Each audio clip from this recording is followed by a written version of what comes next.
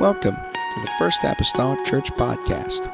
Our church mission is to love as God loves, showing compassion to every soul, thus winning those souls and equipping them to be sent out to plant and to harvest. Thank you for joining us today, and we hope that you are blessed by today's podcast.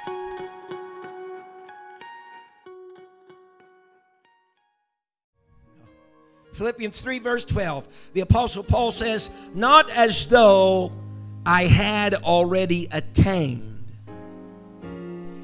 either were already perfect, but I follow after, if that I may apprehend for that for which also I am apprehended of Christ Jesus.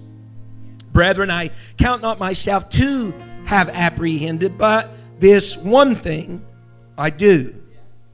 And there's something I want to draw attention here. He says this one thing, then he mentions two items as though they're one. He says, "This one thing I do, forgetting those things which are behind," number one, "and reaching forth into those things which are before," number two.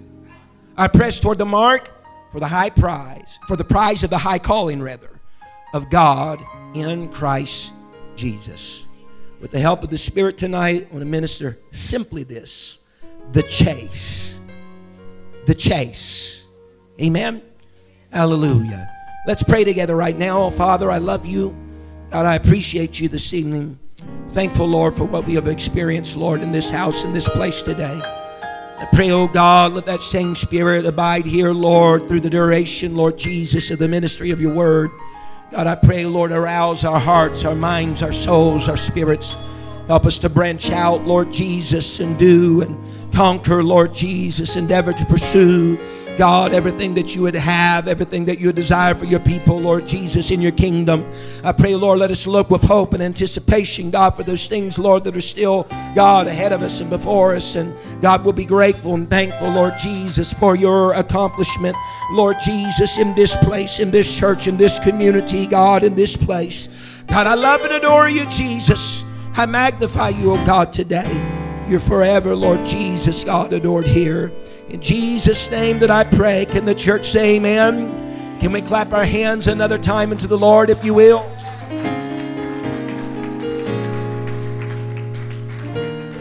Hallelujah. What a wonderful God. You may be seated tonight. In the lovely name of the Lord, look at your neighbor and say, the chase. The chase.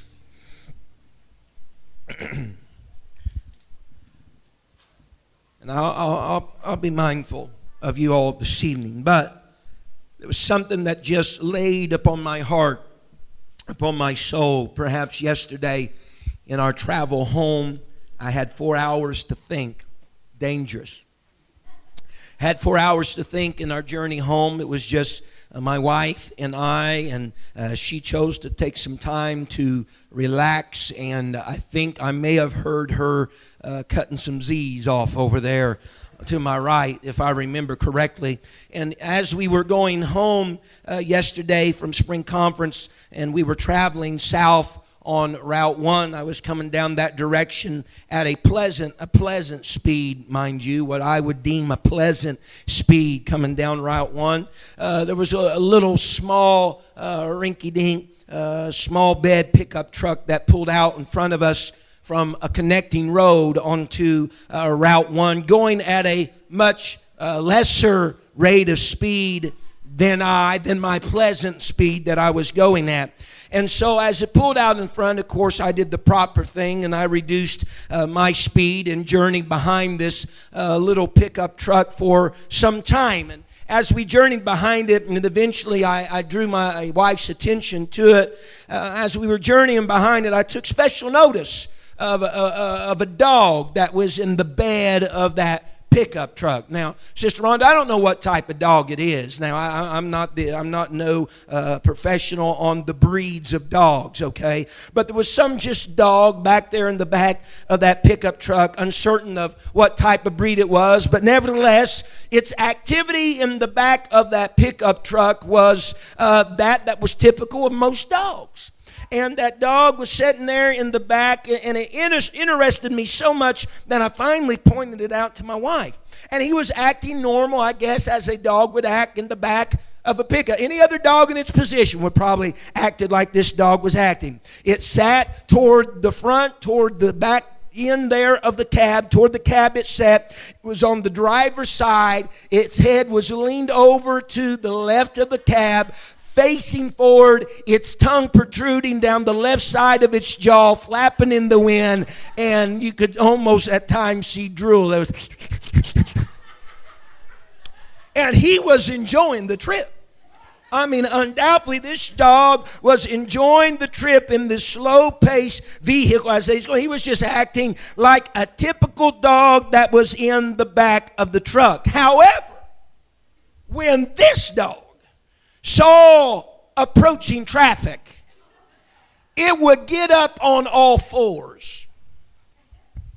And with a sense of anticipation and a wagging of a tail and a hunching down of its shoulders with its front paws outstretched, when an oncoming car was approaching and arrived where that dog was now standing, right behind the cab, it would chase the car all the way to the tailgate of that truck and then go back to its place, and if no other vehicles were coming, would set back down. We traveled long enough behind this man, and I stayed behind. I don't know if I wasn't allowed to pass, or maybe I was just too caught up in the dog. But I was sitting there, and there was coming another vehicle. And here it was replayed again. The dog, his tongue's hanging out his mouth. He's looking forward, and all of a sudden, here comes a car. Son, he is hunched. He is ready for the prey. And it's approaching. Now, I've seen other dogs in the back cars. Cars come and go, and they sit right there. And tongue still hanging out the mouth. But this dog, he's ready for the attack. And he got up, and there went that vehicle. Phew! And there went the dog. I mean, he ran to the extent that he I don't know if they had a bumper pad on the back of the tailgate, but that dog was in a full run in that short bed truck. And he would go back, and all of a sudden, there were several vehicles, and it was hilarious to me. That dog's going to the front, phew, and he's coming back, and phew, and he's just back and forth.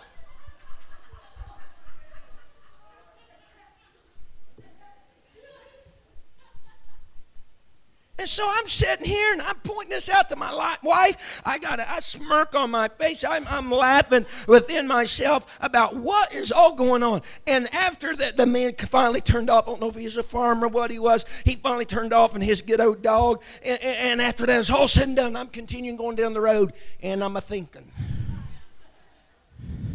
And I thought to myself, Brother Terry, you know, it's hard for that dog to chase those cars when he's limited by that bed of the truck. In a moment, I even thought to myself that I wonder how far that dog would have chased those vehicles if he didn't have any limitations. I wonder if that same dog would run the length of his yard to follow one of those vehicles. I wonder if that dog would run a mile. I wonder if that dog would keep running if he thought he could catch up with the vehicle. I wonder even if he would just keep on running if he couldn't catch up with the vehicle. And I began to think to myself, Sister Craig, is part of the joy of chasing after the moving car, catching it, or just in the simple pursuit of it?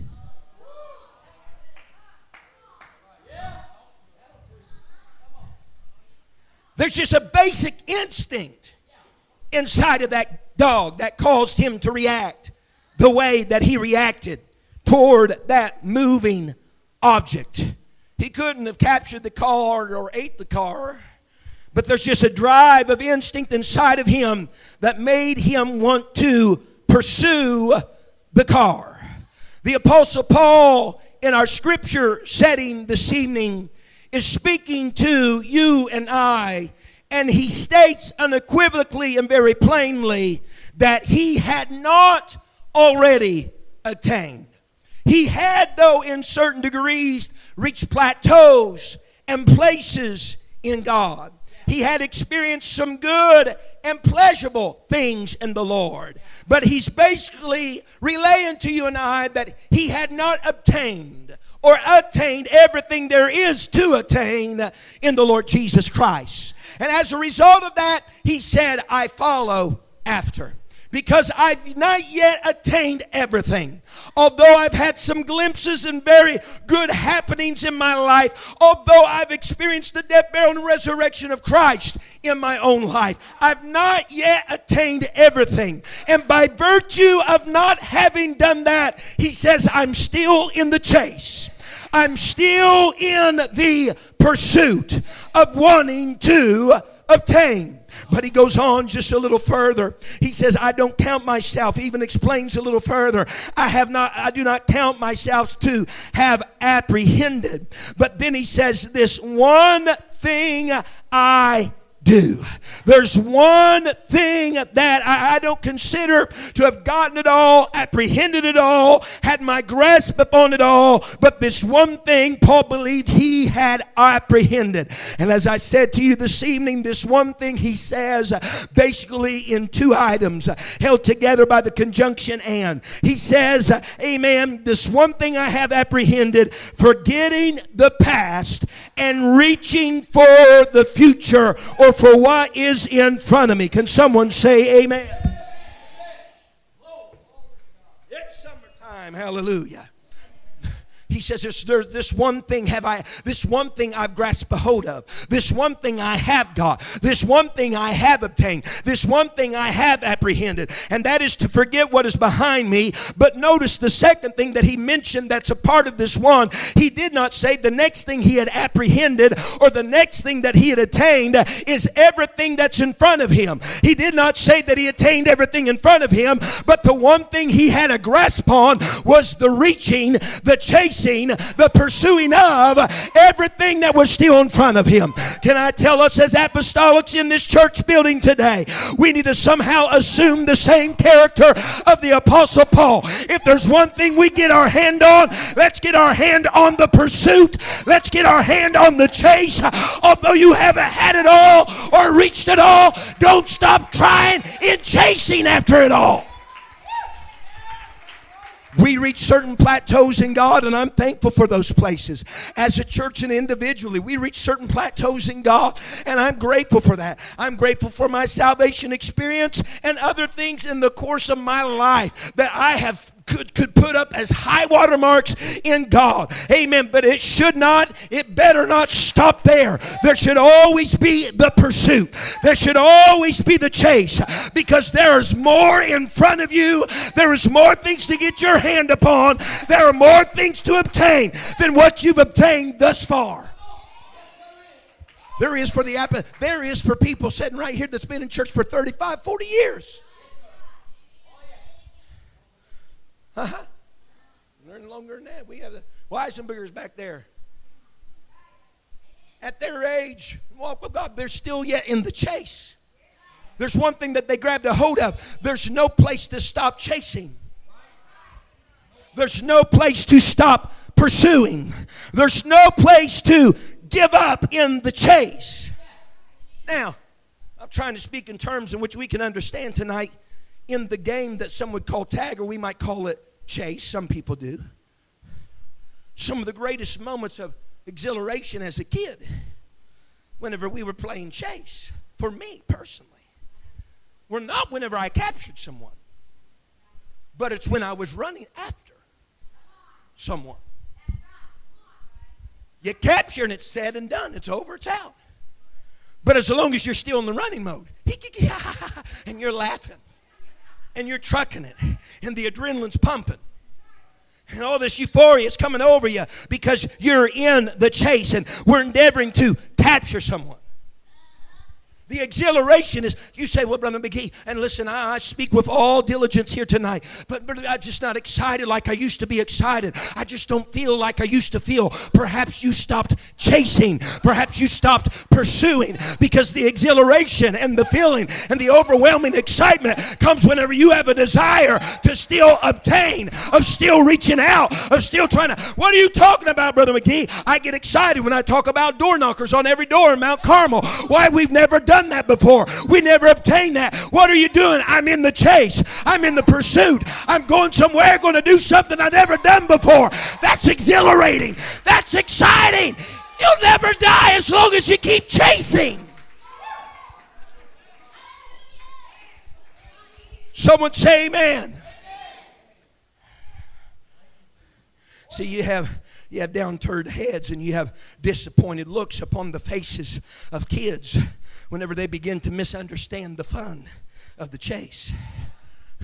Although it would seem like the objective is to catch, the fun is in the pursuit.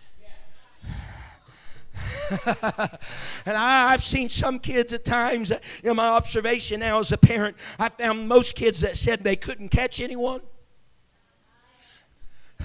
finally did, as long as they kept pursuing. As long as they kept chasing. Because the saddest of all the kids are those that stopped in the pursuit. Some even limit their pursuit and limit their chase because they didn't catch the last time they pursued.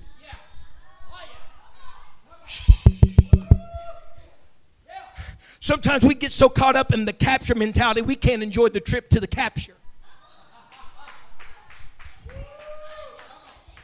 Paul says, I might not have the capturing thing down pat yet. He says, but I got this chase thing down pat.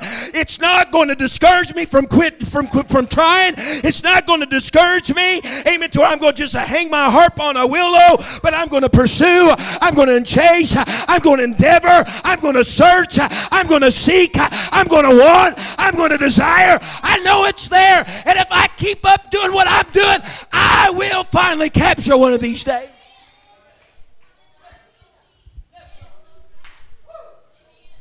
Amen. Someone say amen.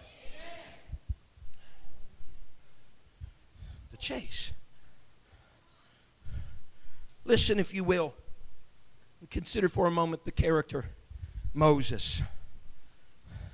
The life of Moses. Walk with me for a little bit while we talk about Moses. Because for Moses, it was a miracle of God that Moses even existed past the day of his birth.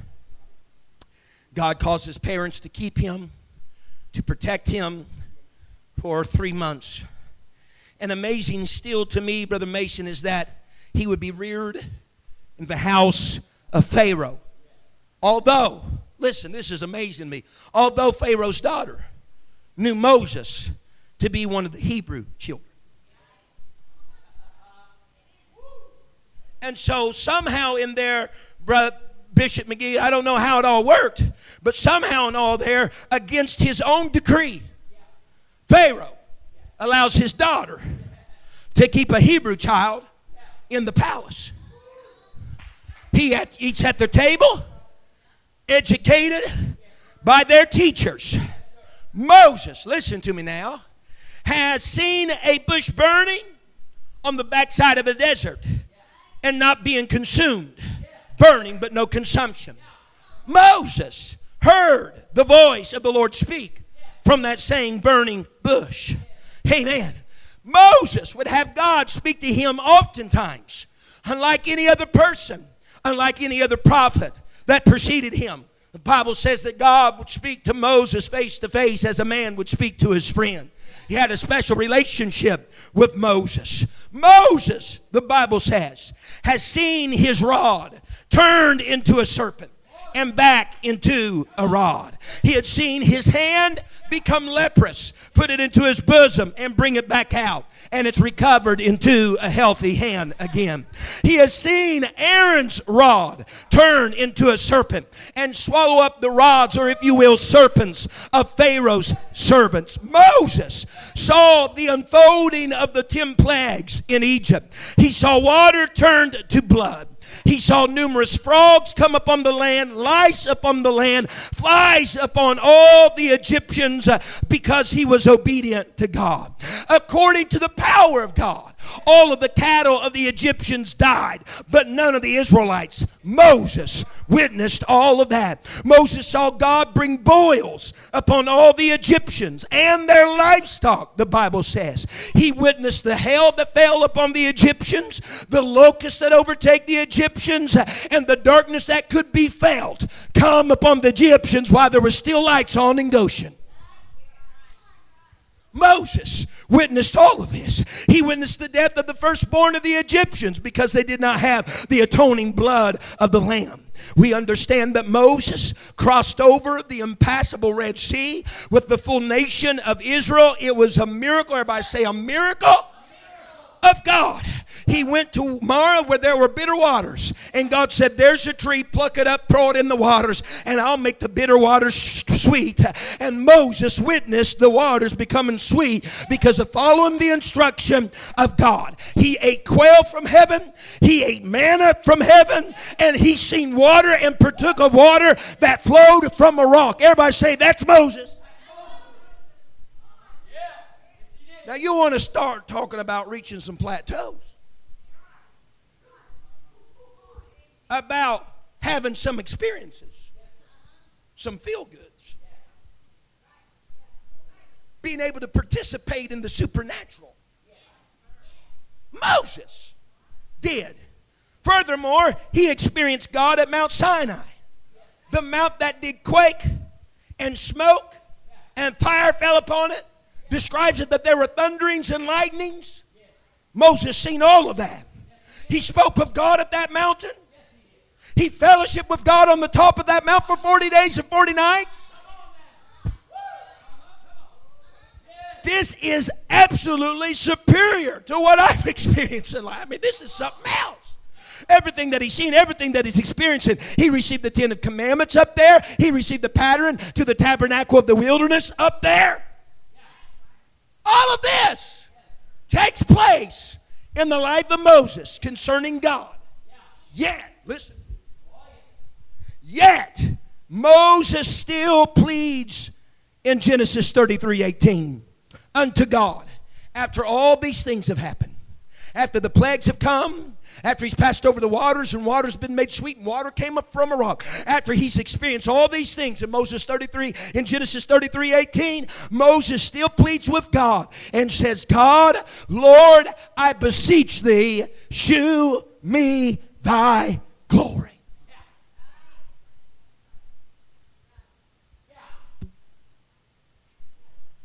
Call me the dog in the back of the truck with my head kind of half cocked with a weird look on my face. Huh? You've seen the Red Sea part. Your hands become leprous and then not leprous again. Your rod's been a serpent and then a rod again. You fellowship with God for 40 days on a mountain. It quaked with fire. Fire fell there, smoked. All this happened. What in the world are you telling me? God, shew me your glory. Because Moses understood, I've attained something.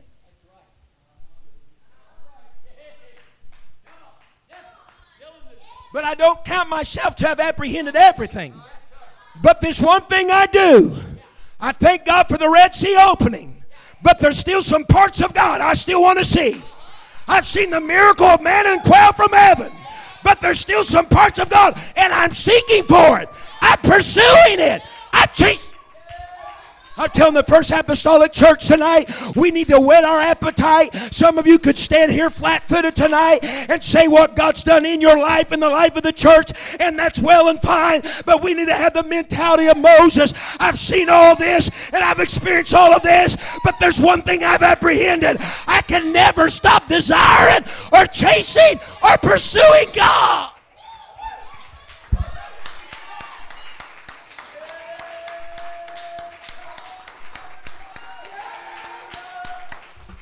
exhilaration and excitement that comes in the pursuit, the chase. I'd like any of you to stand by Moses and say that you've experienced more than he has. And yet he still has that type of insatiable desire to seek for more, to see more, to have something else happen in his life. Then if that's the case for Moses, I'm definitely no better than Moses. Let me stand there with an appetite that's great, with a fervor that's hot, that says, God, I've seen what you've done in my evangelistic years. I've seen what you've done in my family. But God, here I am, pastor, year number 3 in this church. I'm looking for more. I'm pursuing more. I'm chasing. I know what you've done in Kingsburg Pentecostal Church 1 and 2, and this is number 3. But I'm looking for more. I'm desiring more. I'm wanting more. You filled numerous ones in one night with the Holy Ghost, but I'm looking for more. I'm desiring. God, help me get the chase down pat. Let me get the pursuit down pat. Let my desire be down pat.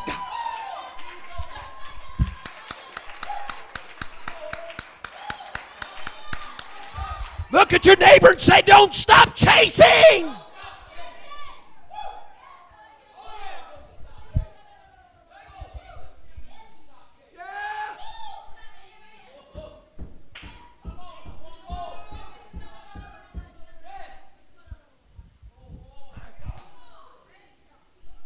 Moses, what are you admitting to by saying, show me your glory? What are you admitting to, Moses? Moses, are you admitting to the simple fact that you're not satisfied with what God has already done? No. Wrong interpretation. By Moses' request, that wasn't because he wasn't satisfied with what God had already done. But what it meant was simply this. He liked what God done. He liked what he experienced. And so he wanted more and more and more and more. Honey, if you've liked what God's done in your life, what you've experienced in the church, don't stop there. There is more in front of you. Pursue, chase hard after.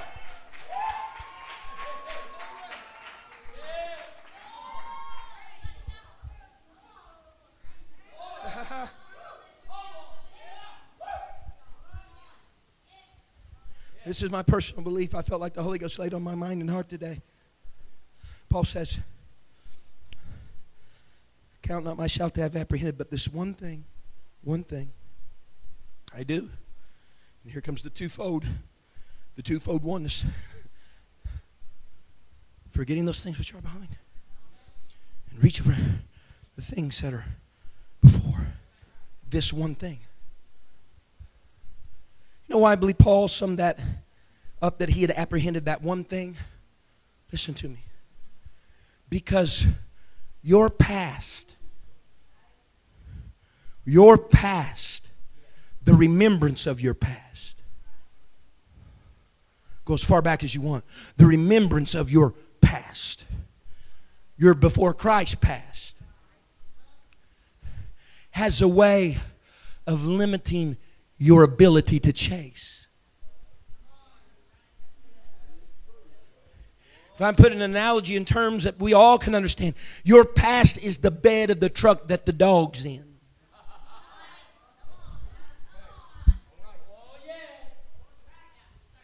You're eager to chase. You're eager to pursue. But you run till you hit the end of the tailgate of your past. You're hunched down with anticipation. You're hunched down just waiting to flex those muscles in the chase. But you run and you hit the tailgate of your past. And so your chase is limited by your limitations and your confines of your past. So I believe clearly then Paul said, this one thing I've apprehended is this. Because I can't truly apprehend the chase if I don't forget my past. I can't truly do and run as far as I want to run. And as strong as I want to run. And as long as I want to run. As long as I'm held captive by my past.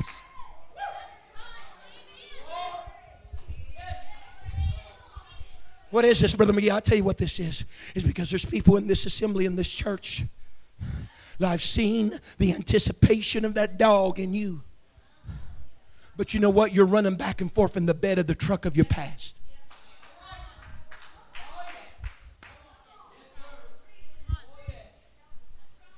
And and you've been met with frustration every time you went in full stride, only to find, boom, I'm still incarcerated by my past.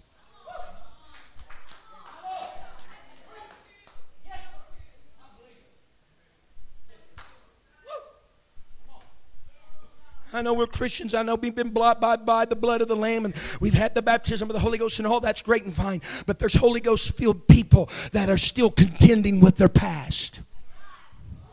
Listen, allowing it to be a very horrible guardsman over the prison of your life.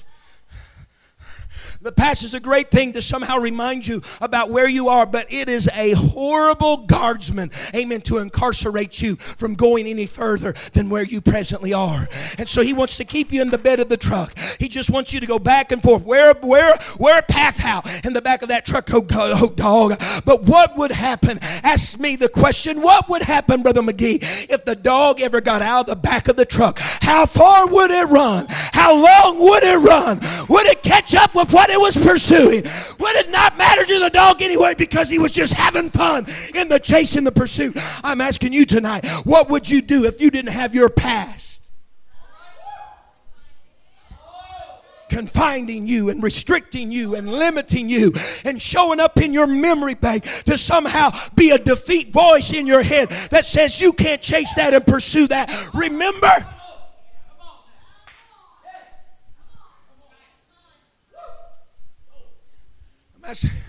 don't mind me calling you a bunch of dogs when I'm asking the dogs tonight. How far would you run after God if you didn't have past that you were contending with? How long would you run after God? What would you do truly in the First Apostolic Church if incarcerating memories of yesterday were not lingering around and being an offense to you?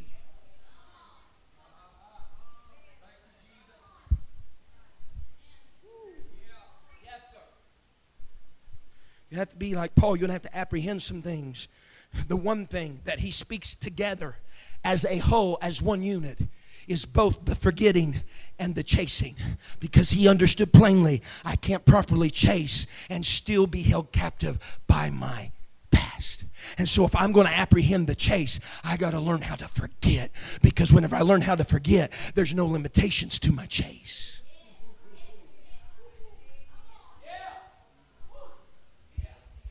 Church folks, listen to me today. Some of you might be thinking back, amen, to before you knew Christ. But there's some people, certain in the sound of my voice, hear me well. I feel instructed of the Holy Ghost tonight. There's some people here tonight that are just limited by last week, by what occurred last week in your life. Perhaps a failure, a mistake, a wrong deed. You're just being held captive by something that held last week. And you're starting to hit the tailgate of your past. And God's trying to say, pursue, go forward and chase. And you feel incarcerated because that's a fresh memory of just last week. Let me tell you, just forget it. Get over it and get in the chase.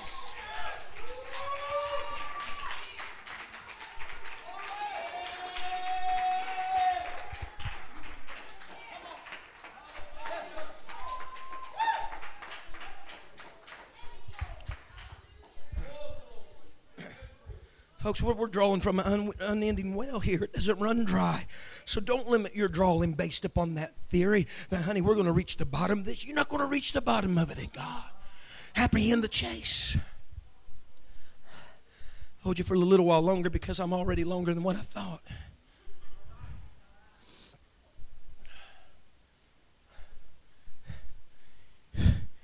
In 2 Kings chapter 2, there's a prophet that we know to be by the name of Elijah, who has an understudy that he's grooming by the name of Elisha. Elijah is on the verge of being taken from this life to his next life by the whirlwind of chariots and the horses that come down. Elisha is with Elijah. They come to a city by the name of Gilgal. And Elijah, even before parting from there, even before going there, he tells Elisha, you stay here. I'm going to Gilgal. Now, Elisha has been under the ministry and tutorship of Elijah long enough that he's experienced the supernatural hand of God through the prophet Elijah. Yet, when Elijah says, stay, something in Elisha says, I got to go. When Elijah says, don't trouble yourself about going to Gilgal, Elisha says, I'm following. I'm pursuing. And they go to Gilgal. Listen to me now. And Gilgal was that place that they went to where they first went over into the land. It's the place where they circumcised the children of Israel, because circumcision had been out of practice during the wilderness journeys. It was the place, if you will, of a new beginning. It was a place where that portion of the flesh was removed. And you know what? Elisha says, he says, I'm going to Gilgal with you. I'm going to that place of beginning. I'm going to that place where the flesh is removed. They get there, and Elijah says, I'm going over yonder to Bethel. Now, Elisha, you stay here at Gilgal. You stay here where the flesh has been removed. You stay here at the beginning. Elisha, though, satisfied with the beginning, but hungry for more, says, Elijah, I'm coming after you, man. I'm following harder. I'm in the chase. He says, I'm not going to be contented just with the beginning. I'm not going to be contented with just what we experienced at Gilgal. I'm following you to Bethel. And they go to Bethel, which, as you know, to be the house of God. It's that place that Jacob seen, that ladder stretched up to heaven, angels descending and ascending upon the ladder. It's the place where you connect and reconnect with God. He went there. And as they were there, and Elijah spent his time there, he says, Elisha? He says, I'm going over here to Jericho. Guess what he said? You stay here. Stay here at the house of God. Stay here where you connect and reconnect. You just stay here. See what happens in our Christian walk with the Lord. There would be some places like Gilgal, our beginning, and our Bethel's, our house of God, where we connect and reconnect with God, that some of us, we don't watch ourselves, we'll grow contented just to stay right there and no longer pursue. No longer chase.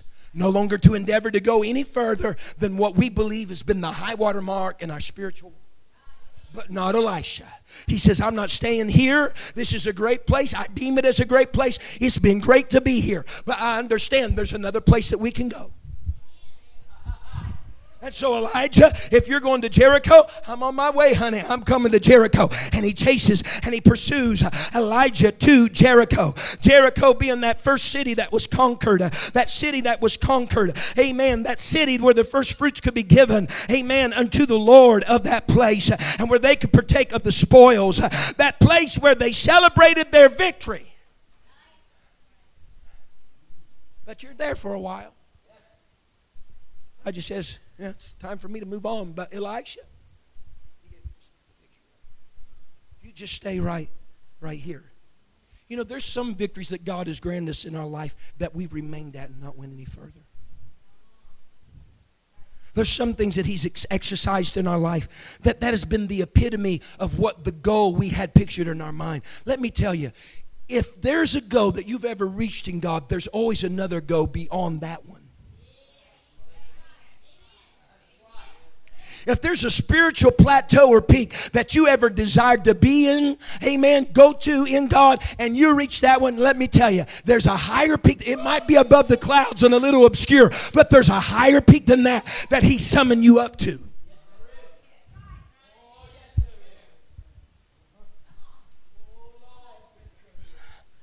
And so he goes to Jordan, which represents death.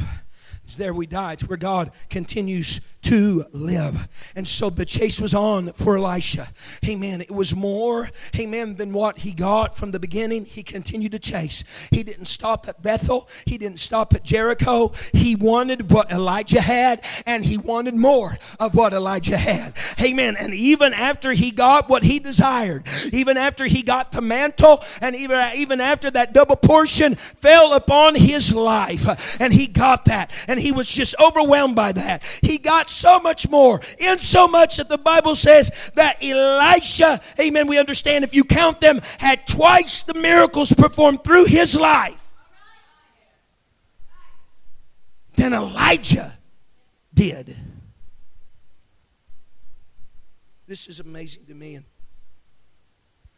He had such a desire, an insatiable desire for the pursuit and for the chase of there being something more, that the last miracle that made double for him compared to Elijah was not carried about until he was already dead.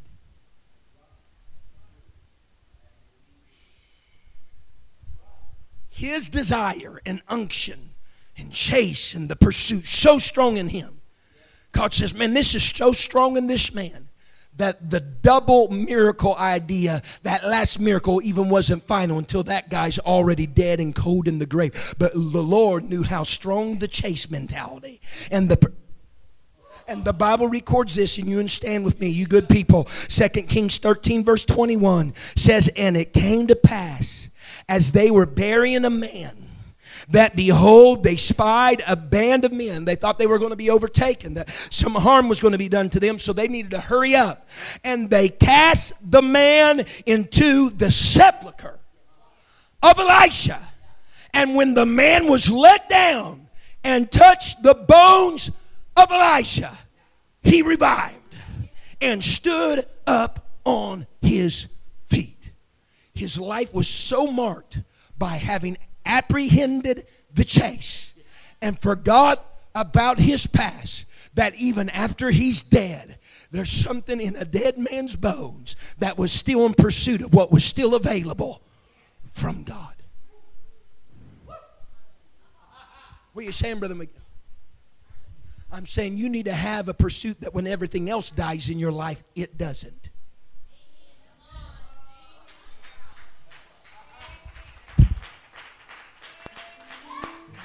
Have such a zeal and a desire when everything is pushing up tulips. That desire for the pursuit, that desire for the chase is still alive.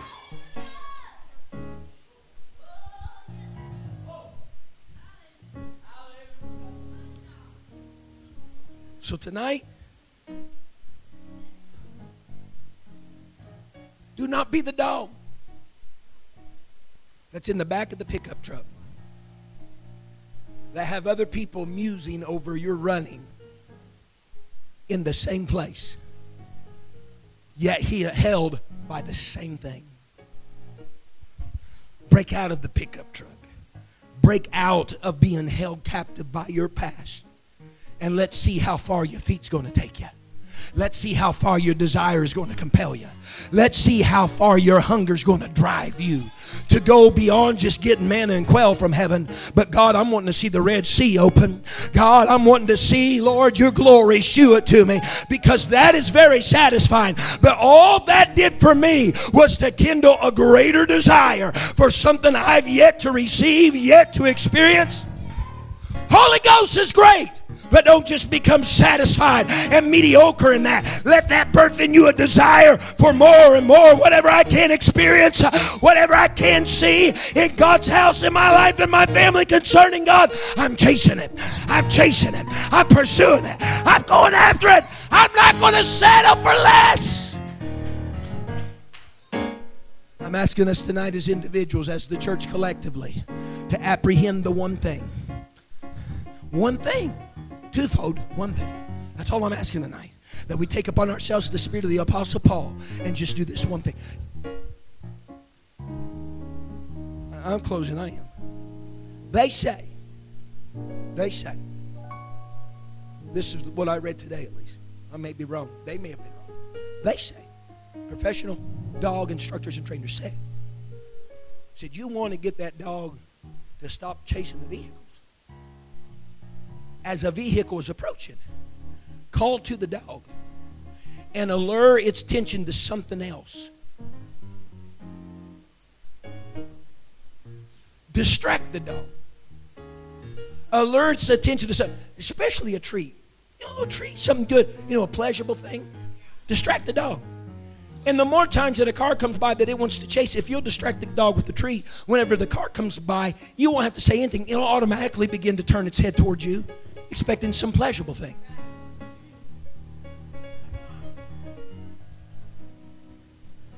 Honey, I'm in a chase. My God's aware of that. My enemy's aware of that. And he's trying to pull the tactic that as I'm trying to hunger and desire more of God, he's calling my name. He's patting his leg. He's trying to distract and divert my attention from where my instinctive abilities of being who and what I am are driving towards. He's trying to give me a little pleasurable nugget. And if I keep diverting and keep getting distracted, before long, he's not going to even have to say anything. I'm just going to turn that direction. And the chase is over. But I tell you what, call me an old ornery dog tonight. Because I want something to get in my spirit that let the enemy of my soul pat his leg, call my name, have the best gravy biscuit he wants, all right, over there beside him. But I want my mind, my attention to be still toward the chase. Have the same hunger, the same instinctive drive that God placed in me from the very... Somebody needs to refuse the gravy biscuit tonight and just go on and chase the car. Somebody needs to get back in the pursuit and go hard after what God has placed in you to desire, and that's more of him. Let's raise our hands right now to the Lord. Let's begin talking to God. We're going to open these altars. I wish somebody would pursue. Thank you for listening. If you would like more information about our services and activities, you can find us on Facebook, Instagram, and Twitter with the username FACMC. Again, that's FACMC. Thank you, and have a blessed day.